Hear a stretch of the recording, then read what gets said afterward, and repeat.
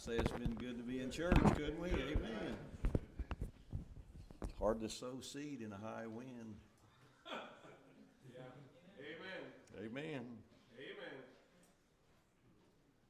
But I like that. Amen. Amen. Appreciate people who want to worship the Lord. Amen. Amen. Well, y'all have a good church here. And a good spirit. And atmosphere. And thank the Lord for that. Amen. And I've just met I met Brother Brandon a long time ago. And he was at Brother Tabb's at a meeting I was preaching at in Florida, Fort Walton Beach.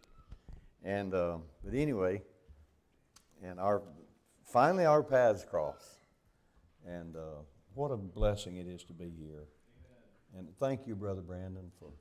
Amen. There you go. Thank you for the privilege to be here. Amen. And the wonderful accommodations. We're staying at the Carlton Inn. And man, it's just a really nice, clean, comfortable place. We appreciate it. Amen. Ladies, thank you for the wonderful meal Amen. tonight and the food yesterday. I understand how much work goes into anything in the church. And we went over to Miss Holly's last night and ate again. Amen. I understand what it takes we understand what it takes to do things like that. But goodness, thank you all for everything you've done for us while we're here and for having a servant's heart. Amen. Amen. I love Brother Matt and Miss Holly. Goodness, I've known them since they were, before they were married. I remember when Matt liked one of the Permender girls.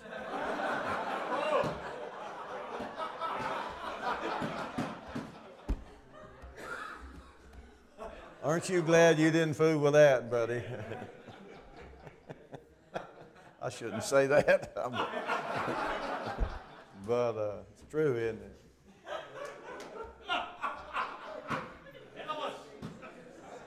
I remember the first time you kissed her was when you were married at the marriage altar. Amen. That's the first time he'd ever kissed his wife.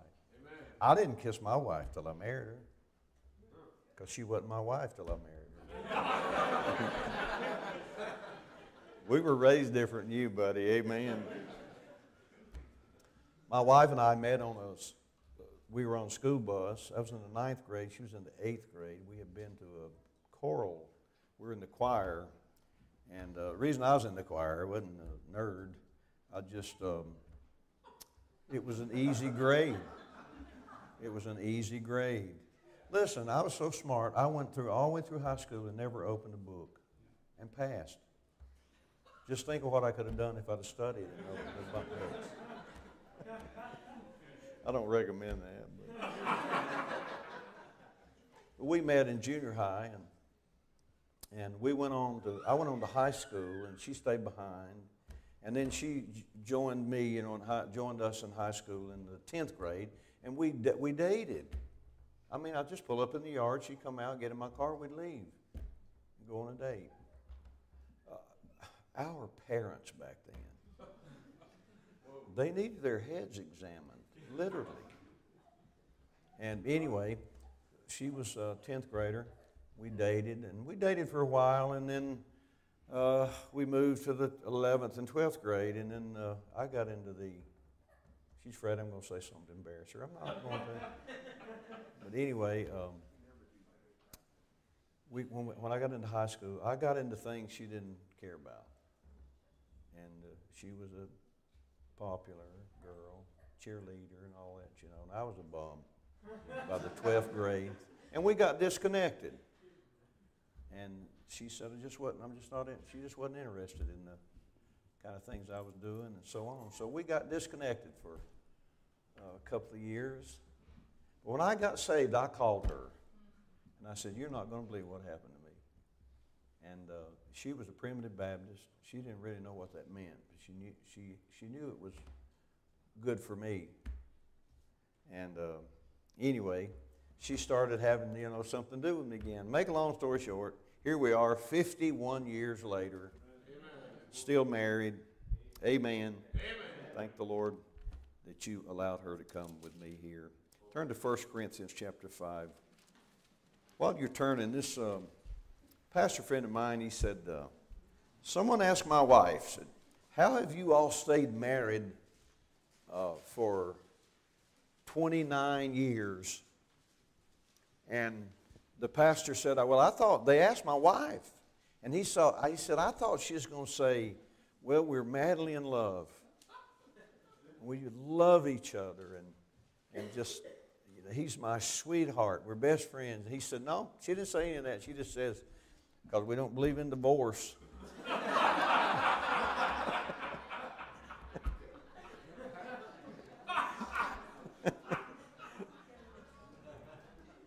Amen.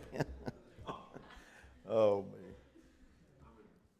1 Corinthians chapter 5, verse 7. It says, purge out therefore the old leaven, that you may be a new lump, as ye are unleavened. For even Christ, our Passover, is sacrificed for us. Now, to purge out the old leaven, look at verse 1. And let's see what that has to do with purging, a purging. It says, it is reported commonly that there is fornication among you, and such fornication as is not so much as named among the Gentiles. So this is a pretty egregious sin. Yes. That one should have his father's wife. That would be incest. And you're puffed up, and have not rather mourned that he that hath done this deed might be taken away from among you. You see that?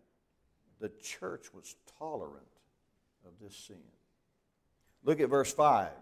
It says, to deliver such an one unto Satan for the destruction of the flesh, that the spirit may be saved in the day of the Lord Jesus.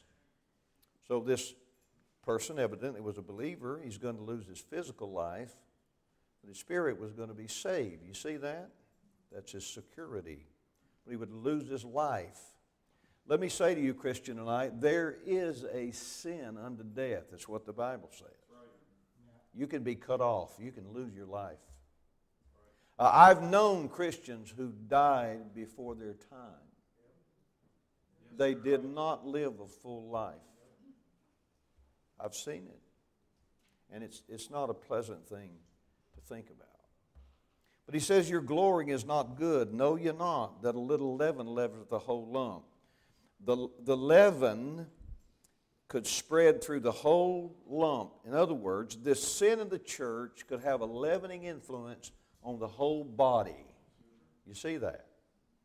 And so everyone here, I'm sure you know this, leaven is an emblem and a type of sin. And in the Passover, which is mentioned here in the text I read in verse 7, in the Passover, leaven was excluded from their houses and from the bread that they ate in the days of unleavened bread preceding the Passover. Turn with me to Exodus chapter 12 quickly, if you will. Exodus chapter 12. And look with me in verse 15. And when you get there, say amen, so I'll know. Most of you get there. I want to wait on you a second. All right, you there? All right. Exodus 12:15. 7 days shall ye eat unleavened bread. Even the first day ye shall put away leaven out of your houses. For whosoever eateth leavened bread from the first day unto the seventh day, look how serious this was, that soul shall be cut off from Israel. Yep. And so the church is supposed to be a new lump, which indicates an absence of wickedness in the church. Amen. As was tolerated in the church at Corinth. And if you permit that to remain in the church without standing against it and removing it, it could have a leavening influence on the whole body. Amen. Never underestimate the importance of one person in his relationship with God and the church. Amen. Amen. And so the church is supposed to be a new lump, indicating an absence of malice and wickedness. Now come back to 1 Corinthians chapter 5, And look with me in verse 8. Therefore, it says, therefore, let us keep the feast, not with old leaven, neither with the leaven of malice and wickedness, but with the unleavened bread of sincerity and truth. So this leaven of fornication that was among the Corinthian believers, it needed to be purged. It needed to be removed from the church. Can I say this right quick? And bear with me here now. Let me load my wagon. We'll pull out here in a minute. But listen to me tonight. The church today has no stomach for church discipline. They don't have it. No, sir. I have lost church members over the fact that we had to discipline someone else in the church. They just couldn't stomach it. But it has to be done sometimes. Look at verse 9, 1 Corinthians 5:9. I wrote unto you in an epistle not to company with fornicators, yet not altogether with the fornicators of this world, or with the covetous, or extortioners, or with idolaters. For then must ye needs go out of the world. See, that's a sin unto death. Then must ye needs go out of the world. You see that? And then we read in verse 11, but now I've written unto you not to keep company. If any man that is called a brother, or be a fornicator, or covetous, or an idolater, or a railer, or a drunkard, or an extortioner. These are egregious sins. And you're not supposed to tolerate and fellowship with people who do these such things. And especially if they're a member of your church, you should deal with it. It needs to be removed. Christians have no stomach for that. The Bible says, with such an one, no, not to eat. Listen, the church should be willing to purge itself from leaven in its members who violate the Scriptures in these sins that are of a more egregious nature and bring a bad testimony on the local church and its ministry. Amen. Of course, the church at Corinth, what was going on in their church was not even going among the lost Gentiles in the city of Corinth. It was a bad situation. Now, the reason for these admonitions is found in verse 7. Look at it. This is where we get our message tonight, Lord being our helper. Verse 7. For, here, you read that word for. This is the purpose for these admonitions. For even Christ, our Passover, is sacrificed for us. Now, as these Israelites observe their protection and deliverance with unleavened bread, we are to remember the sacrifice of our Passover, who is Christ. And that's the reason in the Lord's memorial supper, the Lord's Supper, with the two elements of bread and wine, the bread is what? The bread is what? Unleavened. And it's a picture of His body, an absence of sin. The same thing in the Jewish Passover. And you and I tonight, we're to remember our Passover in a manner worthy of our profession. Remember, the Lord said, before you eat this bread, drink this cup, let a man examine himself. A serious matter. And a man who will not examine himself in view of the sacrifice of the Lord, the Bible says you eat and drink that, you could eat and drink damnation. And Paul the Apostle says, for this cause many are sick, and we are weak and sickly among you, and many sleep. You know the passage. I might have paraphrased it a little there, but you know what I'm talking about. Sickness, physical infirmity, could be because you took the body and blood of the Lord unworthily. It's a time of self-reflection and repentance. Amen. Amen. The Jews abstained from all leaven in the time of the Exodus. And the Passover, listen, it's an emblem and a picture of sin. And we are to purge out all things that are contrary to God. It's because of sin, to this end, our Lord was sacrificed for us. Our Lord died for sinners, for their sins. We shouldn't countenance what demanded the death of the Son of God. We shouldn't stand for it. Purge it out. Get rid of those things that drove the nails. Get rid of it. Amen. We're supposed to be unleavened, a new lump, because our Lord was sacrificed for our sins. And we should not countenance sin that required His death. And the Passover is a type of Christ, and the unleavened bread is a type of God's people in their purity of life. And I'm sure you can see that figure and that picture in these passages. Now, it says Christ, our Passover, is sacrificed for us. First of all, when we mention Passover, what is the first thing you think of? What's the first thing you think of? Blood of the Lamb, right? So our Lord Jesus, in John 1:29, which you're very familiar with, as He was walking along the banks of the Jordan River, and John was in the water baptizing, and seeing the Lord walk and approaching that scene, He looked up from those waters and He said, "Behold the Lamb of God, which taketh away the sin of the world." He knew who He was. Amen. Amen. Listen to me tonight. Our Lord is God's Lamb for us in regard to His provision for us. He's God's provided Lamb. Amen. Amen. He is our Passover in regard to our redemption. He is God's Lamb in His designation, and He is our Passover in regards to our acceptation. We have accepted Him. He is our Passover. God provided the Lamb, and we accept Him as our Passover. Christ is our Passover.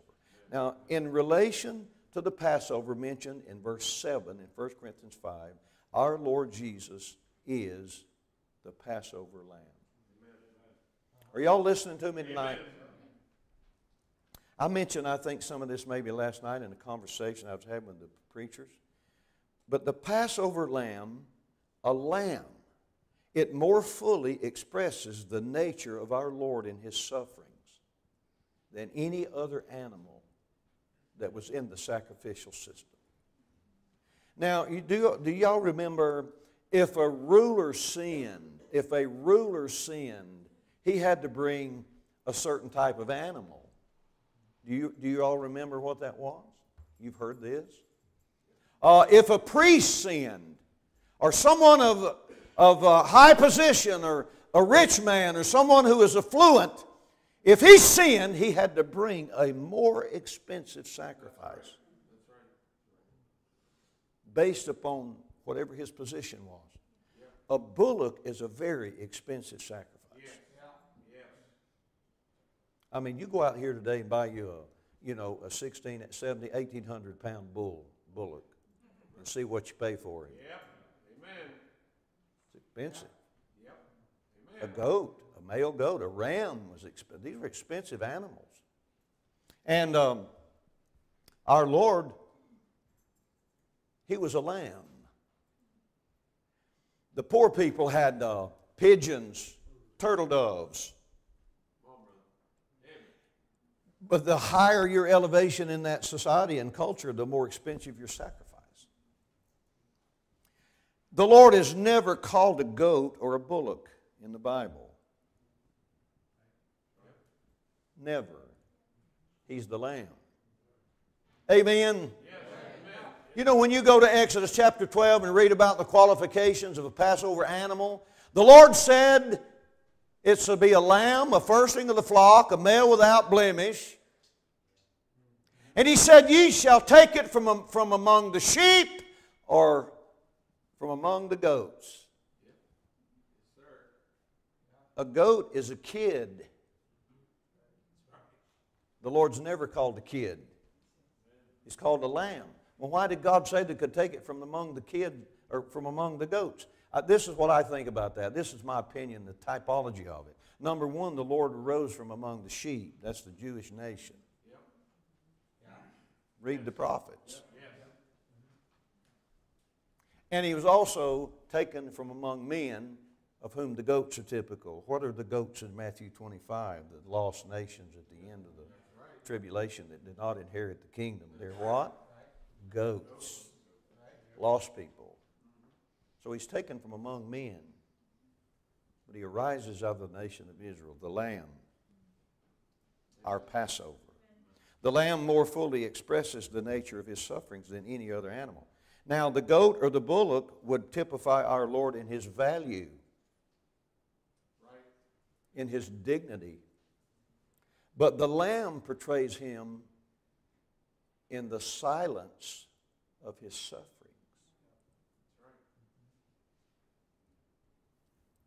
The Lamb expresses his innocence. Amen. Now, I know our Lord in Revelation chapter 5 is called the Lion out of the tribe of Judah, but that expresses his victory at his second coming and not his sacrifice.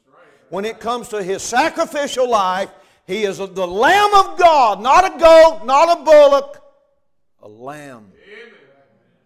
Now, lamb has to be under 12 months old to be a lamb.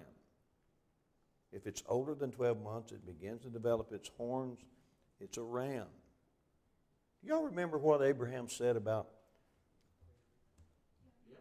God's provision on Mount Moriah? Do y'all remember that? God will provide himself a what? A lamb. That's when Isaac asked where the sacrifice was. And as he raised the knife, God called to him out of heaven, stopped him. And he turned and looked, and behold, a what? A ram was caught in the bushes. Wasn't a lamb, my friends, a ram. Amen. That's why the Lord said, Abraham rejoiced to see my day and saw it and was glad. And God had already told him, I'm going to give you a seed. A seed. And Galatians says not many, but one seed. And he says that seed was Christ. You know all that's a different message. But the lion that expresses his victory. But my friend, when it comes to his sufferings, the figures of him in the Levitical sacrifices, my friend, they may typify him in some way. But in his innocence and the meekness of his nature and in the silence of his suffering, there's no other animal that will typify him but the innocent lamb. That's it. Now, all of those sacrifices showed them, as well as us, that death and the shedding of blood, that's the only thing that would expiate sin. That's it. The blood of those animals could not take away sin, as noted in Hebrews, but they typified our Lord, whose blood would take away the sins of the world. Amen? Now, I could say a lot, but I'm going to say this briefly, and I'll get back to the lamb. There was great care in obeying God's instructions concerning the Passover. Yes, sir. That lamb was to be roasted with fire after its blood was caught in a basin. That's right. And they took the hyssop and they struck the doorpost and the lintel. And the lamb's flesh was roasted with fire, and they ate the lamb's flesh and the unleavened bread and bitter herbs. Yes. And none of it was to be left till the morning. Right. And that blood on the door is what the Lord said about it in Exodus 12:13. And the blood shall be to you for a token upon the houses where you are. Amen. Amen. They could see the blood. Amen. And the Lord said, when I see the blood, I will pass over you. And the plague shall not be upon you to destroy you when I smite the land of Egypt. He said, the blood shall be to you a token. Now, don't you think God knew what houses had the blood? We didn't even have to look. The blood was a token for them. That's what it says, for you. Amen, brother. Amen. This token was a sign that God would keep His promise. You remember Noah's rainbow was said to be a token. But anyway, this service had to be done by faith. Hebrews 11:28 says, through faith he kept the Passover and the sprinkling of blood, lest he that destroyed the firstborn should touch them. They believed what God said, and they acted upon it by faith. And they sacrificed this lamb. And God said, this shall be a perpetual service in all your generations. The Jew to this day still has a Passover service. Have y'all ever seen Brother Samuel Freed preach on the Passover service? Well, I had him do that in our church. He uses the modern Jewish Passover. But I'm telling you, Brother Blake, There are so many types, even in the modern Jewish Passover of Christ. Man, I tell you, he was showing us that pierced bread, that matzah bread that was pierced, with stripes on it. I'm telling you, man, he preached that Bible. I tell you, the time he got to the end of it, I was about to come apart, man. I'm telling you. Oh, me. I'm telling you, friend, they believed what God said and they did it. They sacrificed the lamb. Now, look with me in 2 Corinthians chapter 10, if you would. 2 Corinthians chapter 10.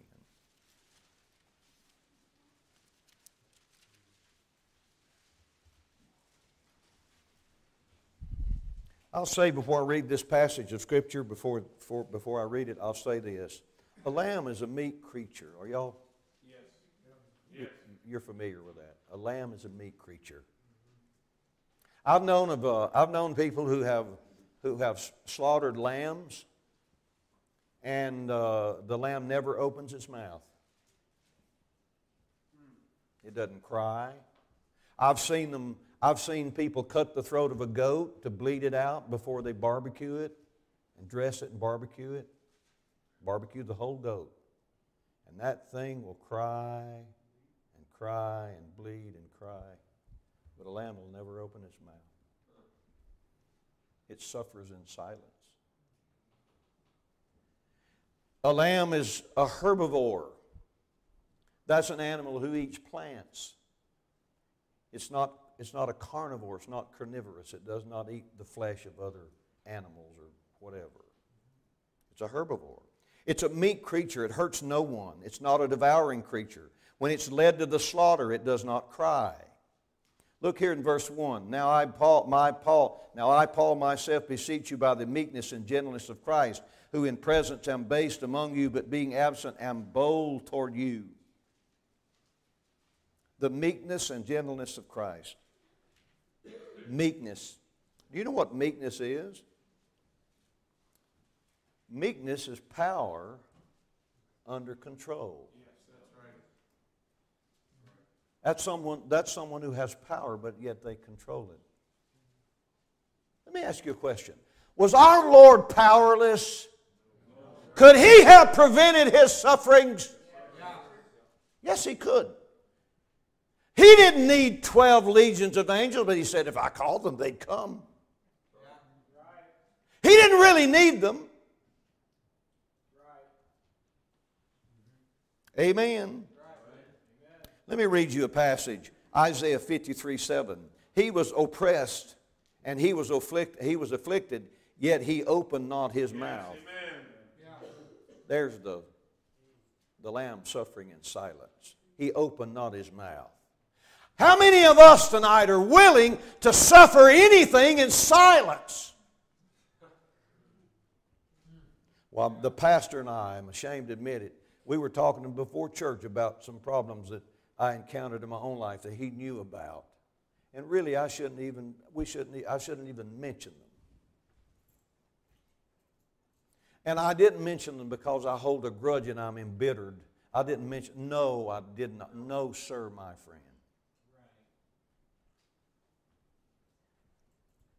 Yet He opened not His mouth. How many of us are willing to suffer in silence? How many young preachers here tonight? Let me see your hand. Praise the Lord. Let me tell you something, young men, and someday you may be. Someday God may call some of you. Let me tell you something, young men. You listening to me? If you cannot bear the reproach of being blamed for something that you did not do not get into the ministry. Amen. And if you can't bear it without keeping your mouth shut, don't get in the ministry. Amen. That's part of the reproach of it. Amen. Amen. There were two young men came to my house. They had a problem with each other. They wanted to counsel with the pastor. They sat down. They wanted to make things right with each other in the same church. So they come to my house. My wife says, "You better record that conversation."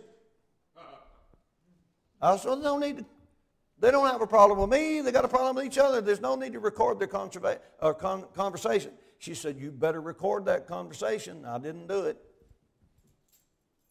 She said, "They'll blame you." And we sat there, and they talked about their problems. And one of the guys, as far as he was concerned, everything was settled. But one of the guys, he was ingenuous. He was not serious about it. He acted like it was settled, but he went out and he started talking. And guess what he did? Guess what he did? He blamed me for the problem. And I didn't have anything to do with it. Absolutely nothing. You say, what'd you do? Nothing. Nothing. Amen. Just take it. You ought rather to take it. Come on, brother. Let me ask you a question. Could you take anything? Somebody rubs you a little wrong in the church. Can you take it? You know how many bitter people went out the doors of a church because somebody said something, somebody did something, some little silly something that drove them away from church and drove them away from God. Amen. And they're gone. Amen. They couldn't suffer anything. Now they'll suffer fools gladly. Amen. Amen. He opened not his mouth. He has brought as a lamb to the slaughter, and as a sheep before her shears is dumb, so he opened not his mouth. Isaiah 53:7 says her shears. Acts 8 says his shears. This uses female, Acts uses the male. It doesn't matter. Either way, the male or the female sheep being shorn is not a very enjoyable process for an animal. How would you like to lose all of your fur?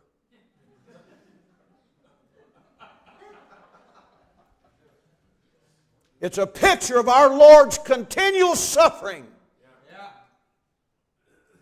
The shearing of a sheep, the slaughter of a lamb without its mouth being opened. It's a picture of our Lord and His meekness and His humility and His gentleness. The Son of God was counted the vilest of men. He was made lower than the angels. He became, the Bible says, like a worm of the earth in Psalm 22. The Creator to be crucified by His creatures. To suffer it in silence is evidence of a meekness that's never been known before. Our Lord was a silent lamb in His sufferings. Look at Mark 14:65. Mark chapter 14:60. I'm going to start reading it. You prove it, because I got to hurry here. And some began to spit on him, and to cover his face, and to buffet him, and to say unto him, prophesy. And the servants did strike him with the palms of their hands. Think about this. The soldiers spit in his face, and they mocked him. They spit in the Lord's face and mocked him. You got that? Now let's go to Isaiah 50, verse 6. And this is the prophecy concerning Mark 14:65.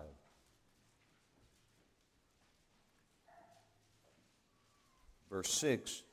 I gave my back to the smiters, and my cheeks to them that plucked off the hair. I hid not my face from shame and spitting. So when the soldier spit in his face, you know what he did? He didn't do this. He didn't hide his face.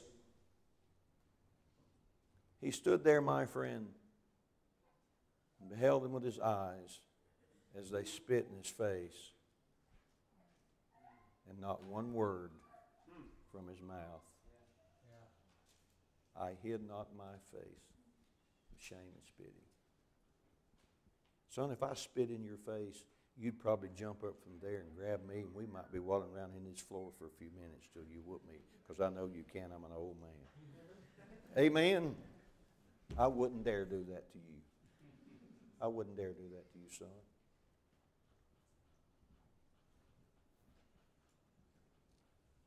But they spit in his face. Could you imagine that, though? I mean, if I just walked down there, one of you guys just spit in your face, would you like that? Mike, are y'all listening? That's one of the most contemptuous things you could do toward anyone. Just spit in their face. And he said, I gave my back to the smiters. I gave my back.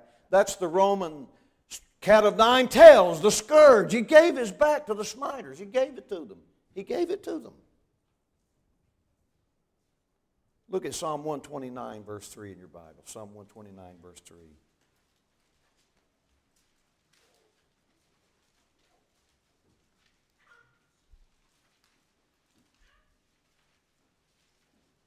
The Bible says, the plowers plowed upon my back. I gave my back to the smiters. The plowers plowed upon my back. They made long their furrows. That's the beating he took at the hands of the Roman centurion. This gentleman in the Middle Ages was painting pictures of the sufferings of Christ. And he painted a picture of the crucifixion. He painted a picture of the Lord carrying His cross. He painted a picture of the scourge. He painted a picture of the Roman soldier with the centurion with the cat of nine tails drawn back, and the Lord's hands above tied and His back given to the smiters. He painted those pictures to depict the sufferings of Christ. And that night he went to bed and he had a dream. And he said, this Roman soldier was beating the Lord's back. And he said, I ran in my dream. And I grabbed his arm and I said, stop, stop, don't do that. And he said he turned and looked at me. And he said when he looked at me, it was me. It was me. Those were my stripes. He gave his back to the smiters. He let them spit in his face, and not one word from his lips. Not one moment of resistance. Not one.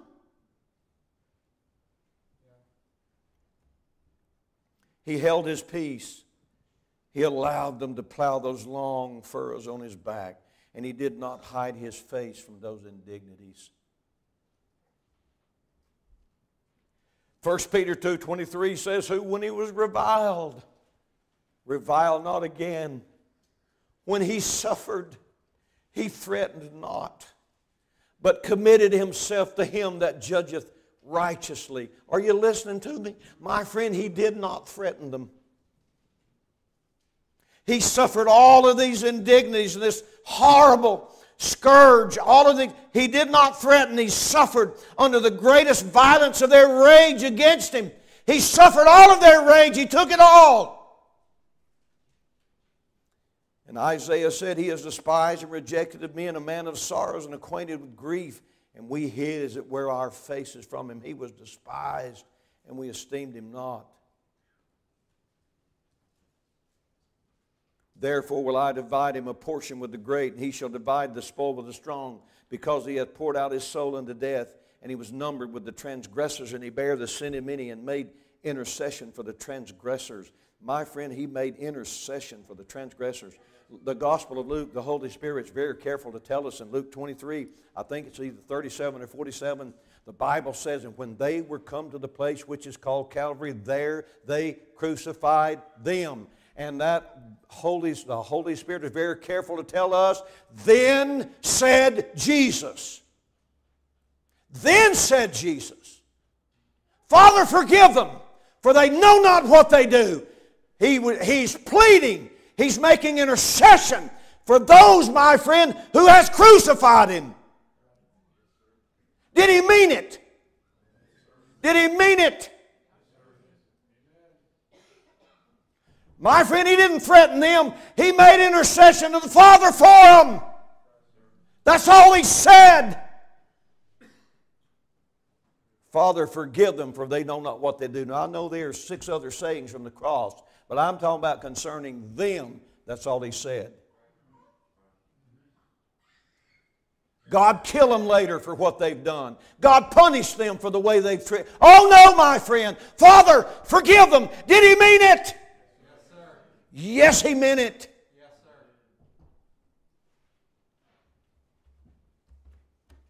Why, just a few days later, 3,000 of them got saved. His prayer was answered. And it wasn't long after that, my friend, their number grew to near 8,000 people nearly. His prayers were answered.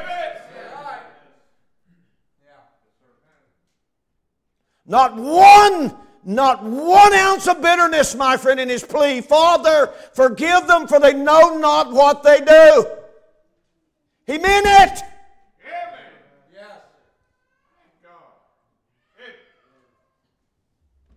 He was despised. They esteemed him not.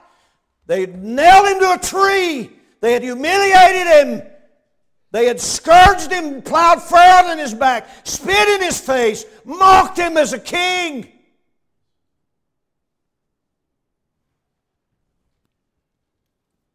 Stripped his garments. They parted his raiment.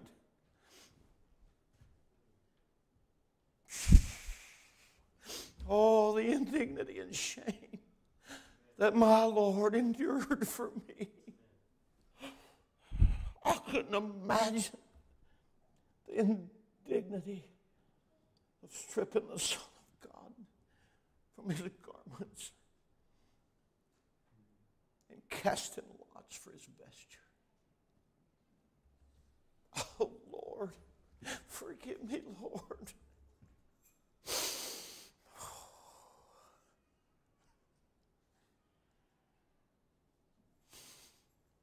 And he did it all in silence. His calmness, his meekness under such great sufferings of indignity, and his physical sufferings was greater than their rage. I tell you, his patience in suffering was greater than their unmerciful deeds. He was more willing to die than they were to put him to death. He didn't suffer because he was forced. He submitted himself voluntarily. And he did it without opening his mouth. I beseech you, brethren, by the meekness and temperance, the meekness and temperance of Christ. Goodness. He suffered in silence.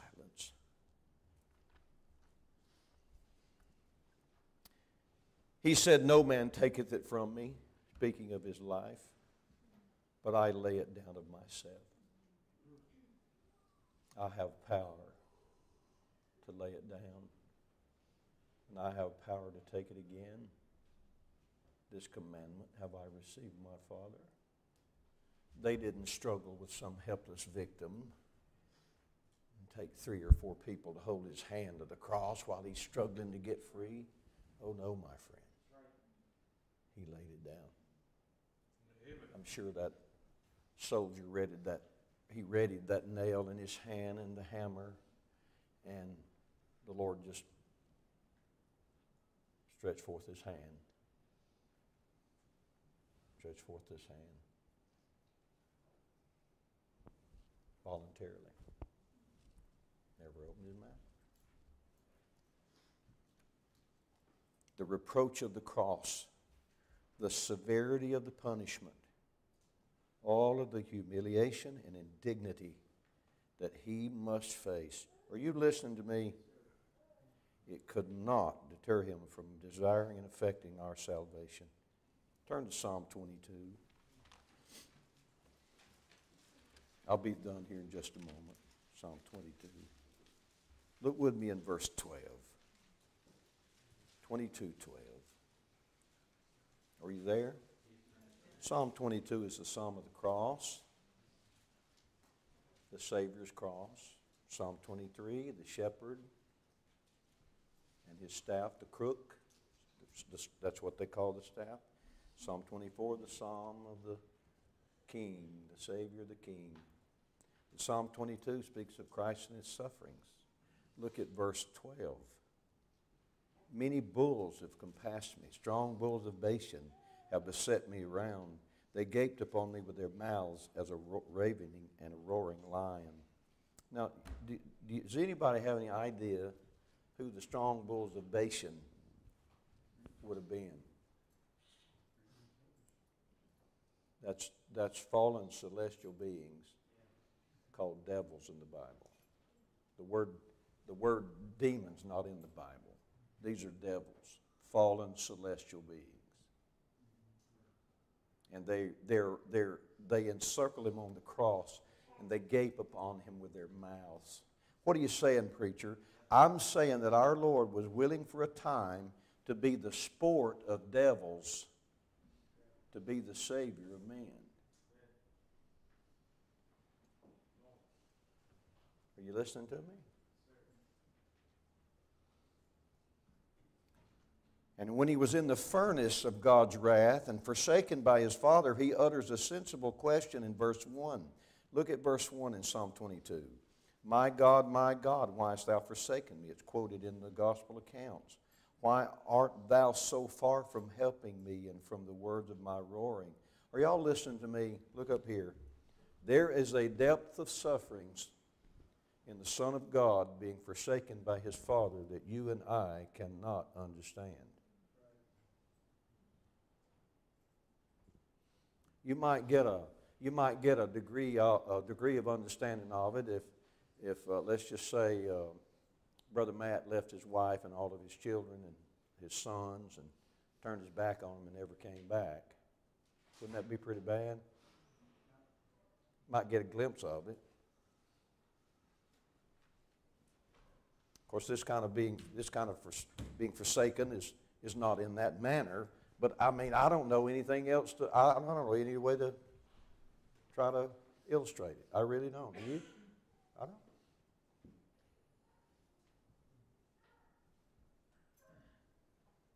And by the way, at the end of the sentence, my God, why hast thou forsaken me?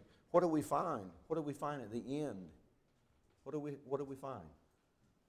We find a question mark. Now, if it was a complaint,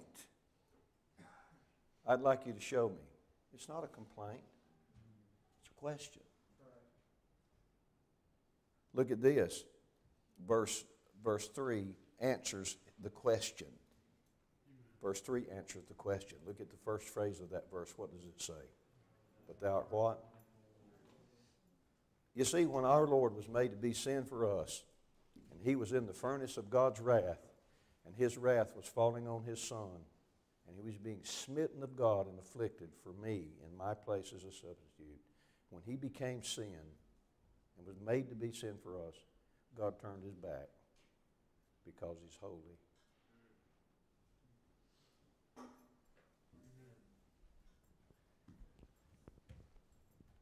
The question's answered. But there was no murmuring, there's no complaint that came out of his mouth. He bore our sins upon the cross. He suffered, my friend, all of these things that I cannot begin tonight to explain the depths of these sufferings. I cannot. Who is sufficient for these things? But he endured the contradiction of sinners against himself. Hebrews 12:3, for consider him that endured such contradiction of sinners against himself, lest you be weary and faint in your minds. When you're ready to quit, just remember him and what he endured for you when you're ready to quit. To faint. Looking unto Jesus, the author and finisher of our faith, who for the joy that was set before him endured the cross. And listen, despising the shame. The Lord did not enjoy what he endured.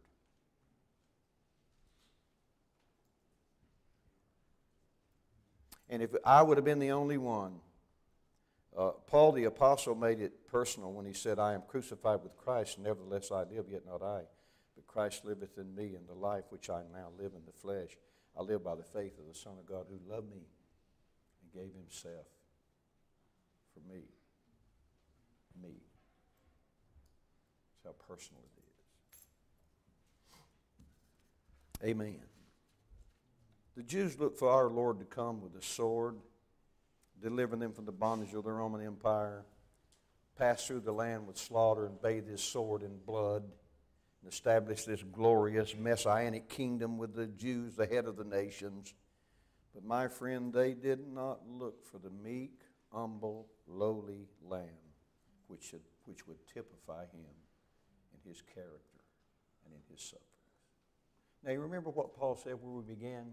I beseech you by the meekness and the gentleness of Christ.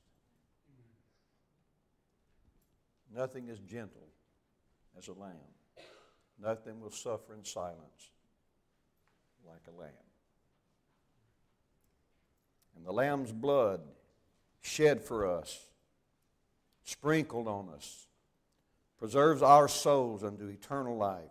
And just as the destroying sword will not touch one of the firstborn in the houses that were in the land of Egypt that night, my friend, you and I tonight are under the protection of the Lamb of God. Amen.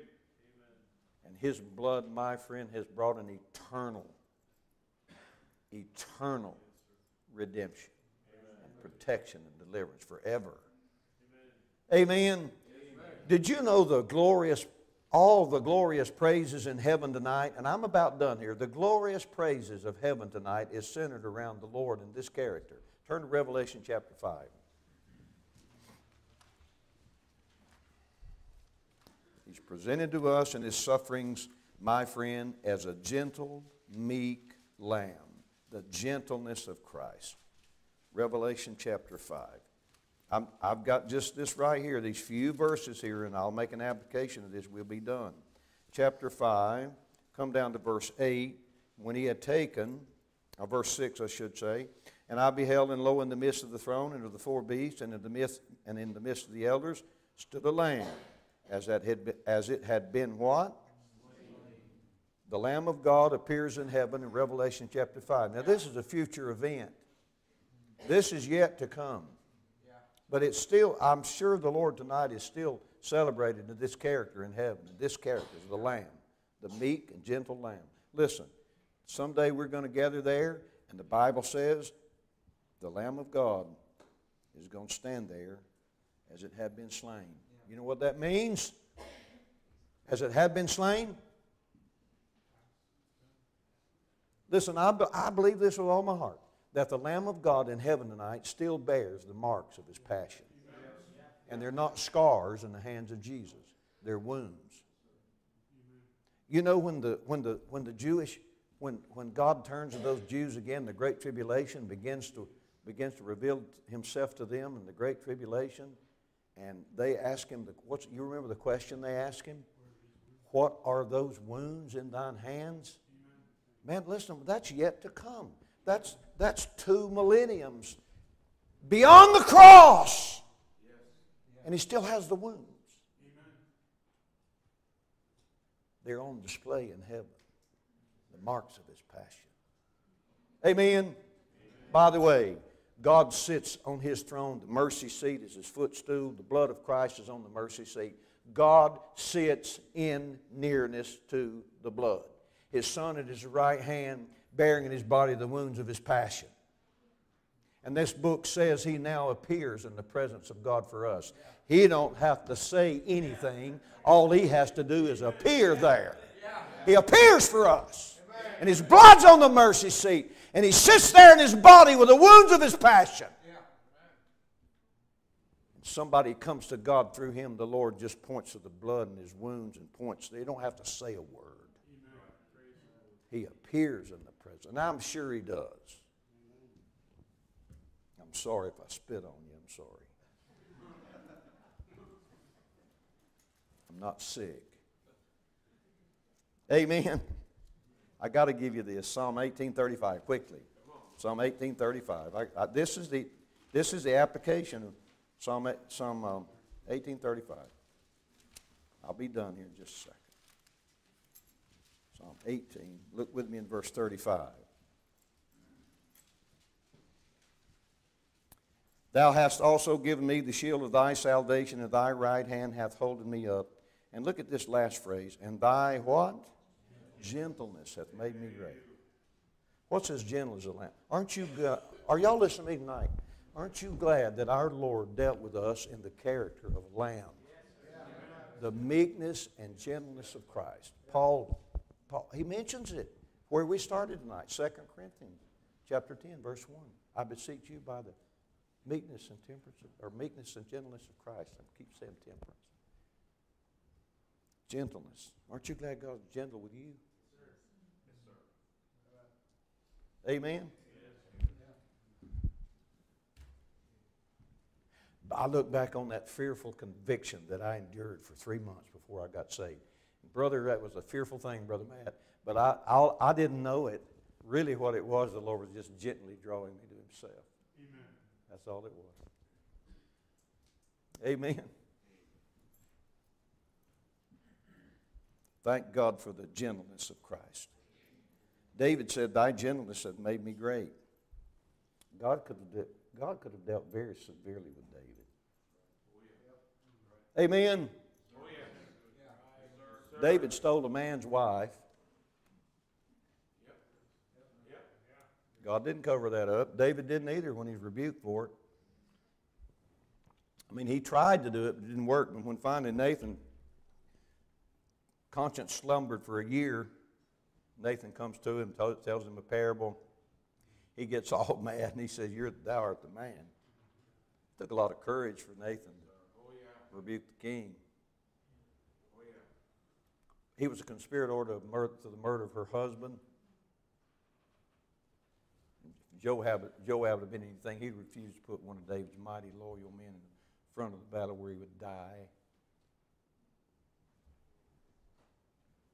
But David committed those two sins for which there is no blood atonement.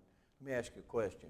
Find me a Levitical subscription or a Levitical prescription under the law, any mode, any system under the law of taking an animal and making a temporary covering for adultery and murder. Find me one.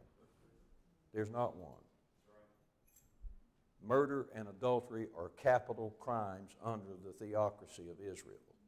You die. But you remember what Nathan said? He said, thou shalt not die. And here's your little theological dilemma. He said, the Lord hath put away thy sin. How did He put it away? That's my question. Now, I ain't going to fuss with him about it. Some people believe you're saved by faith and works in the Old Testament. If y'all believe that, it's okay. I know a lot of people do. I haven't fussed about it. But how did the Lord put away His sin without a sacrifice? And when you find that answer, you'll find the key to salvation in the Old Testament. And we'll leave that at that. Turn to 2 Corinthians 11:2. 2 Corinthians 11, verse 2.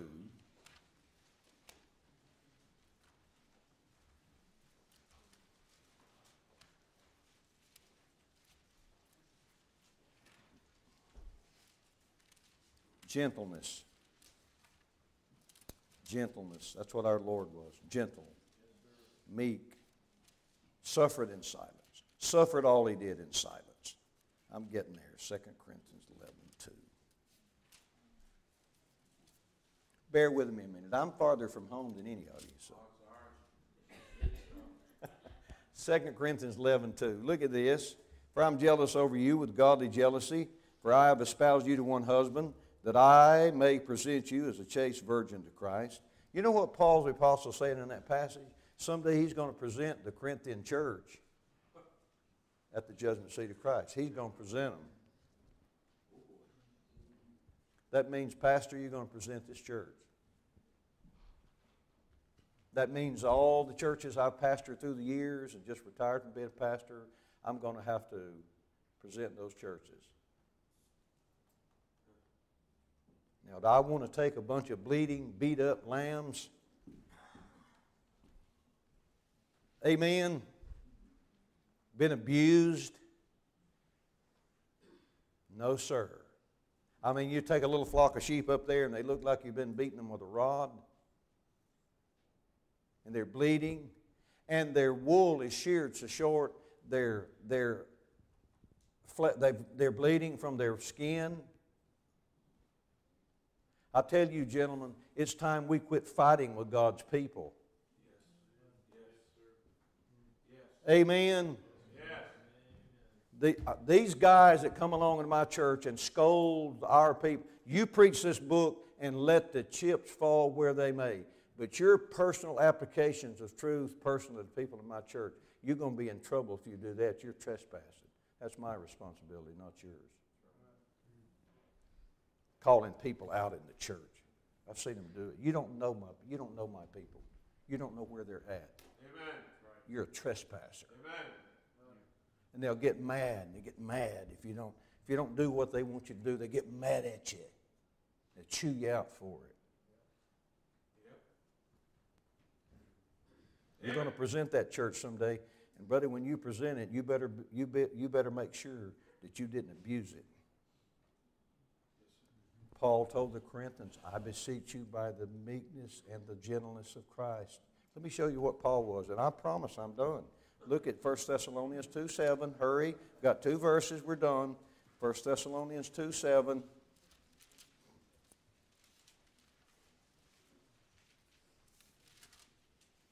First Thessalonians 2, verse 7. Look at it. Paul the Apostle is talking about his ministry among the Thessalonians. And in verse 7, what does he say? But we were what? Gentle among you, even as a what? A nurse cherisheth her children. That's talking about a nursemaid, for children. But even a nurse in the medical profession. Brother Matt, you try to be gentle with people when you have to do things that hurt them. I've had nurses tell me, now, honey, this is going to hurt. But you just look right here at me. And don't you pay no attention. You look right here at me. And the doctor or the other nurse, listen, this finger right here stuck like that for 20 years, just like that. Stuck that way for 20 years. Dupuytren's contracture. And I went to a doctor, and they took a needle and they shot those cords up in that finger with a needle, with a protein to break down the collagen so they could straighten my finger. And I'm telling you, you have never had a shot until you've had one in your hand. It has more nerve. You have more nerves in your hands than any place in your body. And it was excruciating. That nurse petted on me and kept petting on me. I thought she was going to kiss me. She might have if Rose hadn't have been in there. And Rose was going, oh. She would, it was. I'm telling you, folks, I wanted to scream. But she kept me from, she cared. Used to have an old dentist. Sit still, boy. I wish I could find that old man now. I'd beat him up. He was mean and he hurt. He was just mean. Gentle as a nurse.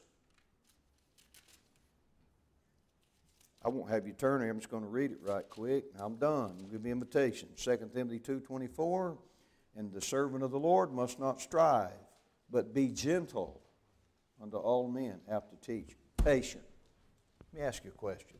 What's wrong with being a gentleman? What's wrong with being a gentleman?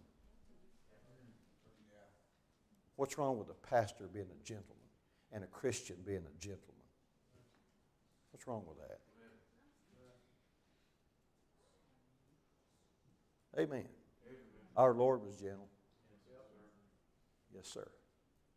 I could give you so many examples. I can't. I got to close. He was gentle. How about you? How about me?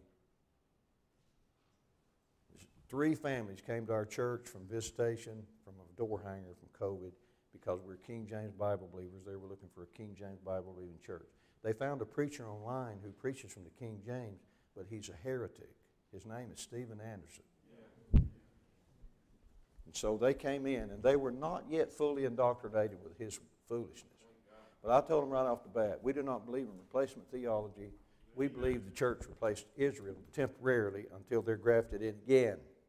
And when they're grafted in, they'll put their faith in Christ as their Savior. That's what the Bible teaches. And I said, that jerk is wrong. And I said, I'll tell you something else. If he talked to me the way that I have seen him talk to people on YouTube videos in his church, I would go up there and punch him in the mouth because he is a jerk. Then I would get in the altar and ask God to forgive me for being violent. But I said he wouldn't get by with that. And I said the reason he's that way is because he is a jerk. And if you see him, tell him I said so. He's a jerk. The little twit don't intimidate me. He ain't but about that tall and don't weigh but 90 pounds. Amen? Amen.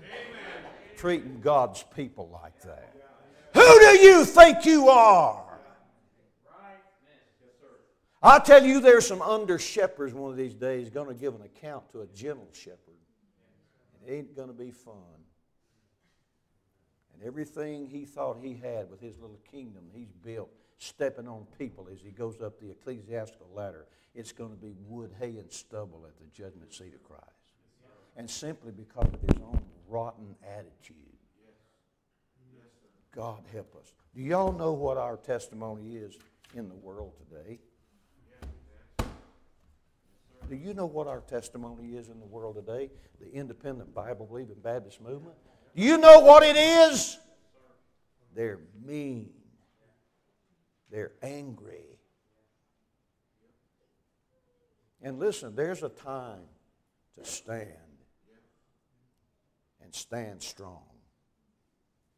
But I'm telling you, whatever we do, it is to be done with charity and compassion. And it's not compromise. It's not that at all. You want to drive people away with your personality? Is the truth God showed you, do you have to present it in such a manner that it magnifies how bold you are and how big you are and how dramatic you are in your stand?